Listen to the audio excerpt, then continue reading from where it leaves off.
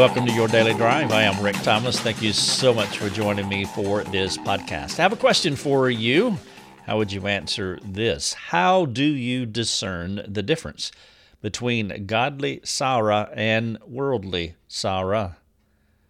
The question may seem to be your run-of-the-mill Bible question, but how you answer it will determine the quality of your life and the quality of your relationships. Now, while all of our articles and podcasts are designed for you to think about you specifically, I realize that this also applies to those who are close to you, those that you are concerned about. We do receive that email regularly, or maybe better said, we receive that forum post regularly as someone is caring for another individual and they are concerned about whether they are genuine or not in their confession, in their repentance, or maybe they're asking the salvation question, is this person genuinely saved? Now, I realize that the answers to these questions are subjective at best. We can never know that we know that we know that we know that a person is truly saved, or even if a person is genuinely repenting, that they are experiencing godly sorrow. But there are some indicators that you do want to look for, and it is important that you understand these things. Therefore, I want to talk about this in this podcast. The title of the podcast is The Vital Difference Between Godly and Worldly Sorrow. I'll get to the text in a moment. You know that I'm talking about the book of Corinthians, 2 Corinthians specifically. Paul dealt with this issue. He talked about it, and so I want to share a few thoughts about this concept, or these two concepts, godly and worldly sorrow. I hope it's a benefit to you. I also hope it's a benefit for those within your immediate sphere of influence, those whom you love the most and care for the most, those whom you have invested the greatest amount of time. If you want to talk about this podcast, you can do that with me and our team. We have community forums for anybody in the world to access. Our website, you can do that. All roads of the internet lead to rickthomas.net. It is our big box store in cyberspace, and so you come on in. You are welcome. Anybody is welcome.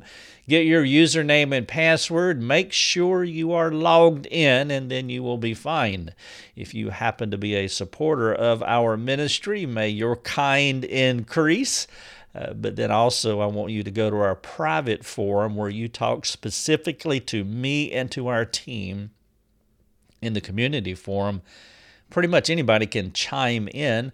On the private forum, there is a forum there to where you can just talk directly to me and our team, and no one else is supposed to be responding in that part of our forum. It's just between you and us alone, and so you can ask your question there. So the question that I asked in this podcast, how do you discern the difference between godly sorrow and worldly sorrow? What I'm talking about here is your view on repentance, the transformation process, the change process, and your thoughts on biblical repentance will be the difference between life and death, restoration and dysfunction, joy and sorrow.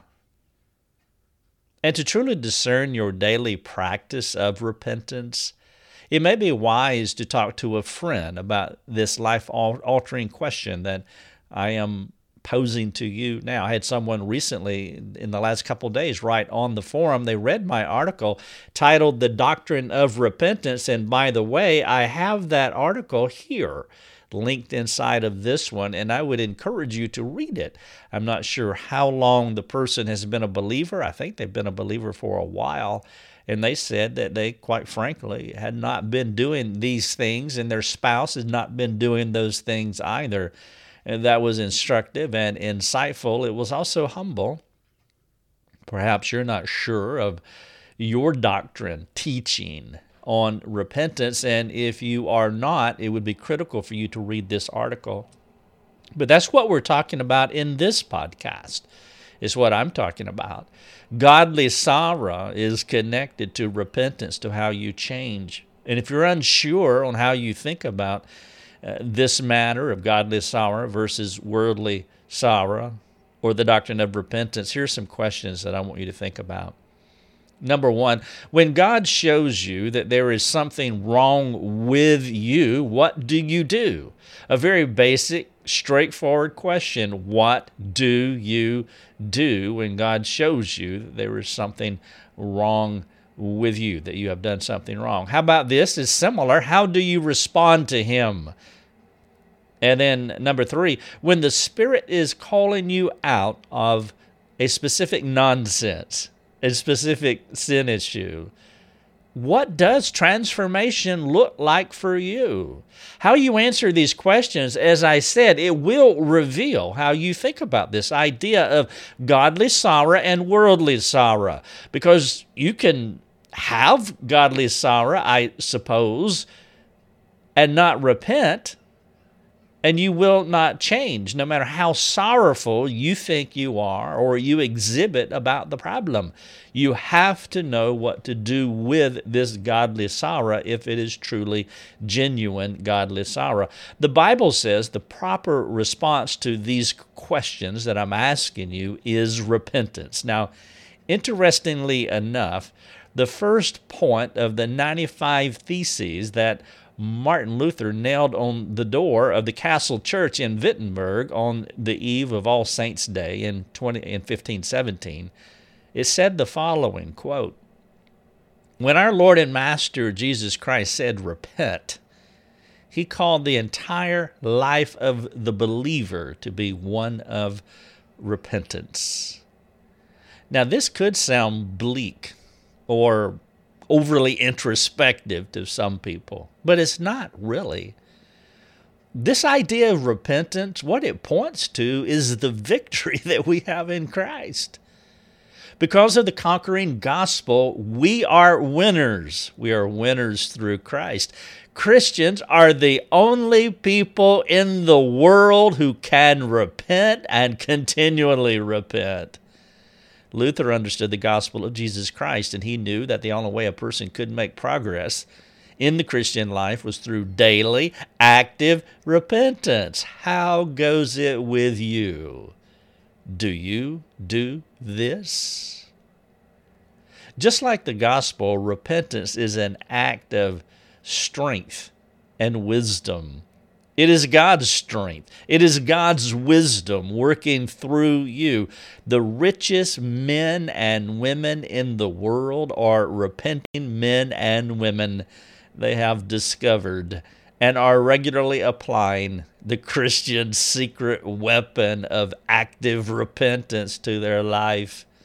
There is a vital difference between godly sorrow and worldly sorrow. And that's why I titled the podcast and the article on the website that I'm sharing with you right now, The Vital Difference Between Godly and Worldly Sorrow. For some Christians, repentance is not good news at all. They see it as a bleak and overly introspective process. They don't see the need, or they do not want to do it. Others believe the Bible does not talk about repentance for the believer. This group puts forth the teaching that we are no longer under condemnation and therefore we don't have to repent. They would see repentance for the unbeliever, and all the Christian needs to do is accept the forgiveness already provided. That's hogwash. That's a technical term in the Greek that kind of means heresy. Bible truth would not agree with this hogwash teaching. Bible truth would say that repentance is the key to saving grace. That's how we become Christians. And repentance, here's the conjunction, and repentance is the key to sanctifying grace from start to finish. Repentance is a necessary and ongoing lifestyle for all believers. Most certainly, you are one and done at salvation. You repent, God regenerates you, you're seated in heavenly places. But we are not entirely sanctified. And so you want to make sure that when you talk about this idea of repentance, that you apply it to two areas. First and foremost, the eternal question, what think ye of Christ? Are you born again? That's the first and the singular time, the unique time for you that you repent. But then after you become a believer, there is ongoing progressive sanctification. And as Tim Keller said, all of life is repentance. And so Paul talked about this notion. The letters to the Corinthians were Paul's attempt to encourage the Corinthian Christians to change their ways. The biblical term for this is called repentance. As I have been saying, he was writing to give those Christians a wake-up call, a call to repent. It was in these writings where we come across the teaching of godly sorrow and worldly sorrow. The text is 2 Corinthians chapter 7, verses 8 and 11 through 11. Paul was writing to commend these Corinthians for their godly repentance. Here is what he said. I'll just share it with you. Paul, for even if I made you grieve with my letter, I do not regret it, though I did regret it. For I see that letter grieved you, though only for a while.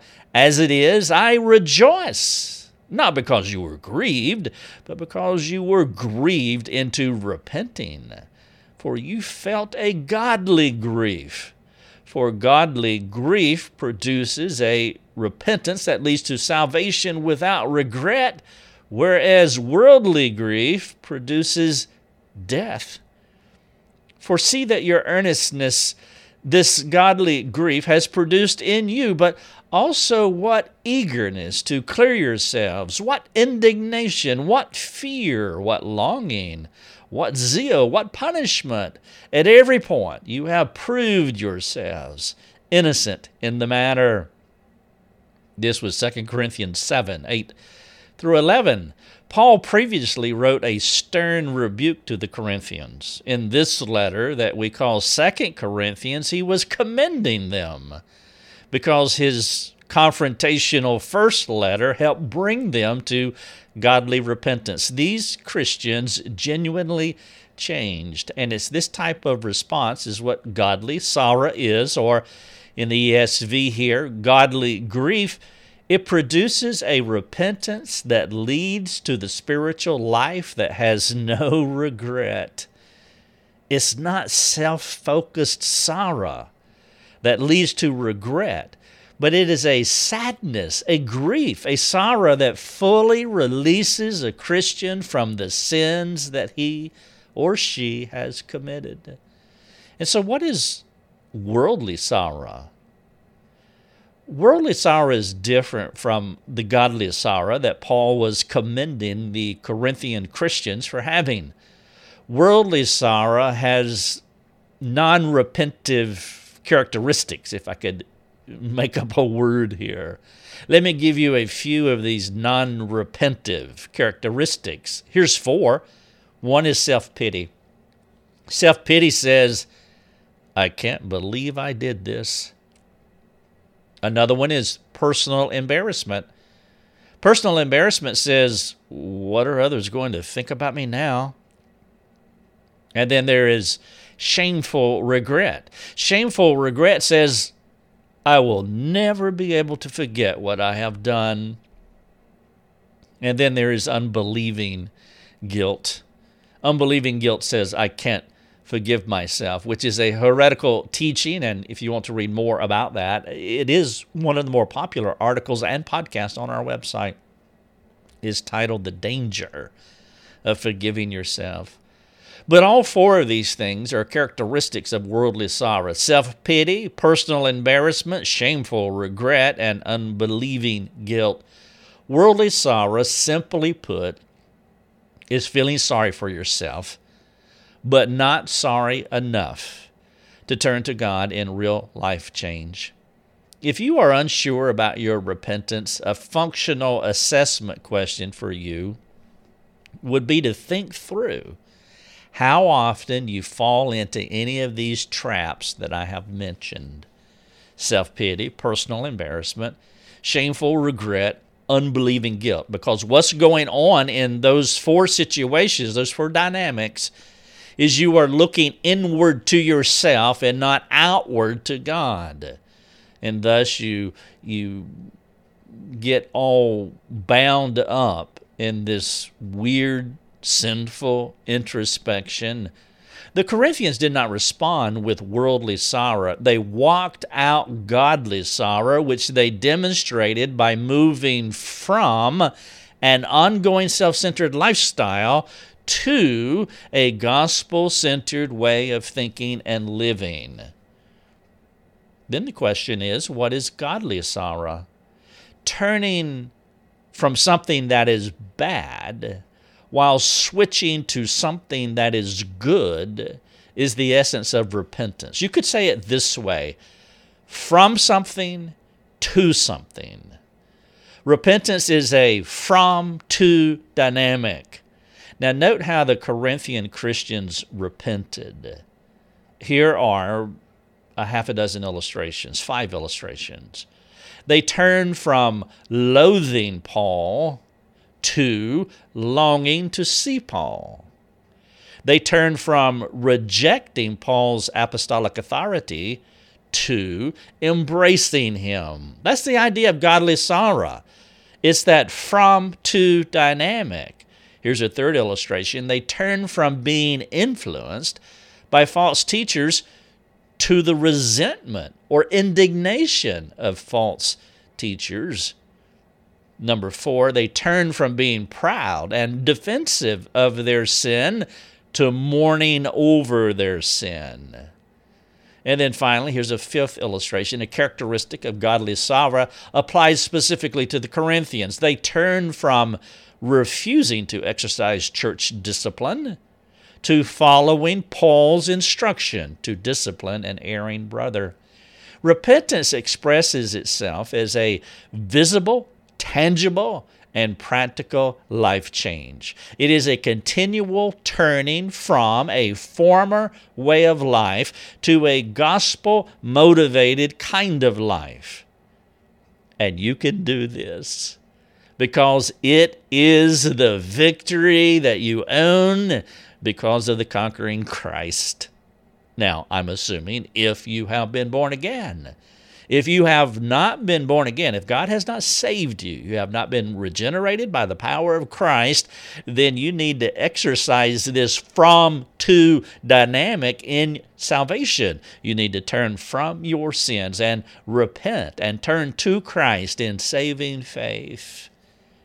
And you can do this because the victory is through the conquering Christ. Repentance is, you can think of it like this. Repentance is the blank check that you can cash any time. It doesn't matter how big the sin is or how small the sin is, if you quantify such things, but it is a blank check that you can cash any time. It truly is the Christian secret weapon.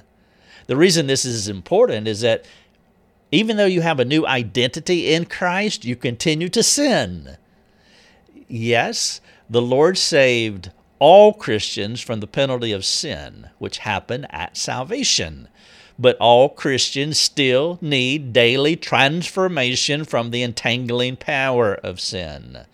Godly repentance keeps you walking in obedience and holiness. Repentance is how you experience, I'll put this in quotation marks, but repentance is how you experience continual salvation from yourself. It is a continual movement from what you used to be to what you should be. This kind of living is the central theme of the Christian life. Now, you see this idea in Colossians and Ephesians. In Colossians 3, verses 5 through 12, and Ephesians 4, 22 through 24, Paul talks about similar ideas. He talks about repentance in a putting off, putting on framework. Though he's using different terminology in these letters, he is making the same appeal. Christians need to be changing each day. Daily repentance is what believers do. Unbelievers cannot practice daily change. This type of active repentance means you live in a state of openness, transparency, humility, giving God moment by moment opportunity to convict you. One of the ways you can assess yourself and assess those that you know best as to whether they are living out godly repentance or godly sorrow versus worldly sorrow is, do they live in a state of openness and transparency and humility? Because of God's merciful confrontations with you each day, you have the privilege of turning from your selfishness to a better representation of His dear Son. We all live in the already but not yet tension. I'm sure you have heard that language. It's a way that Christians talk about how we live in this life, even though we have that life in eternity. We're already there. You're seated in heaven. The deal is done, but it's not yet. We're already positionally perfect in Christ. Definitive sanctification gives us everything that we need for life and godliness, but we are not yet functionally perfect. You are positionally perfect, but not functionally, practically perfect. God did not make us sinlessly perfect when He saved us. As the saying goes, this is cliche-y, but let me say it anyway, He's still working on me, because it's quite true. As you think about your need to change, how would you answer the following questions? Let's say you have a close friend or a spouse. What if you talk through these 4 questions with your close friend or spouse? Ready? Here you go. Number 1, would you say that you often repent, occasionally repent, seldom repent, or never?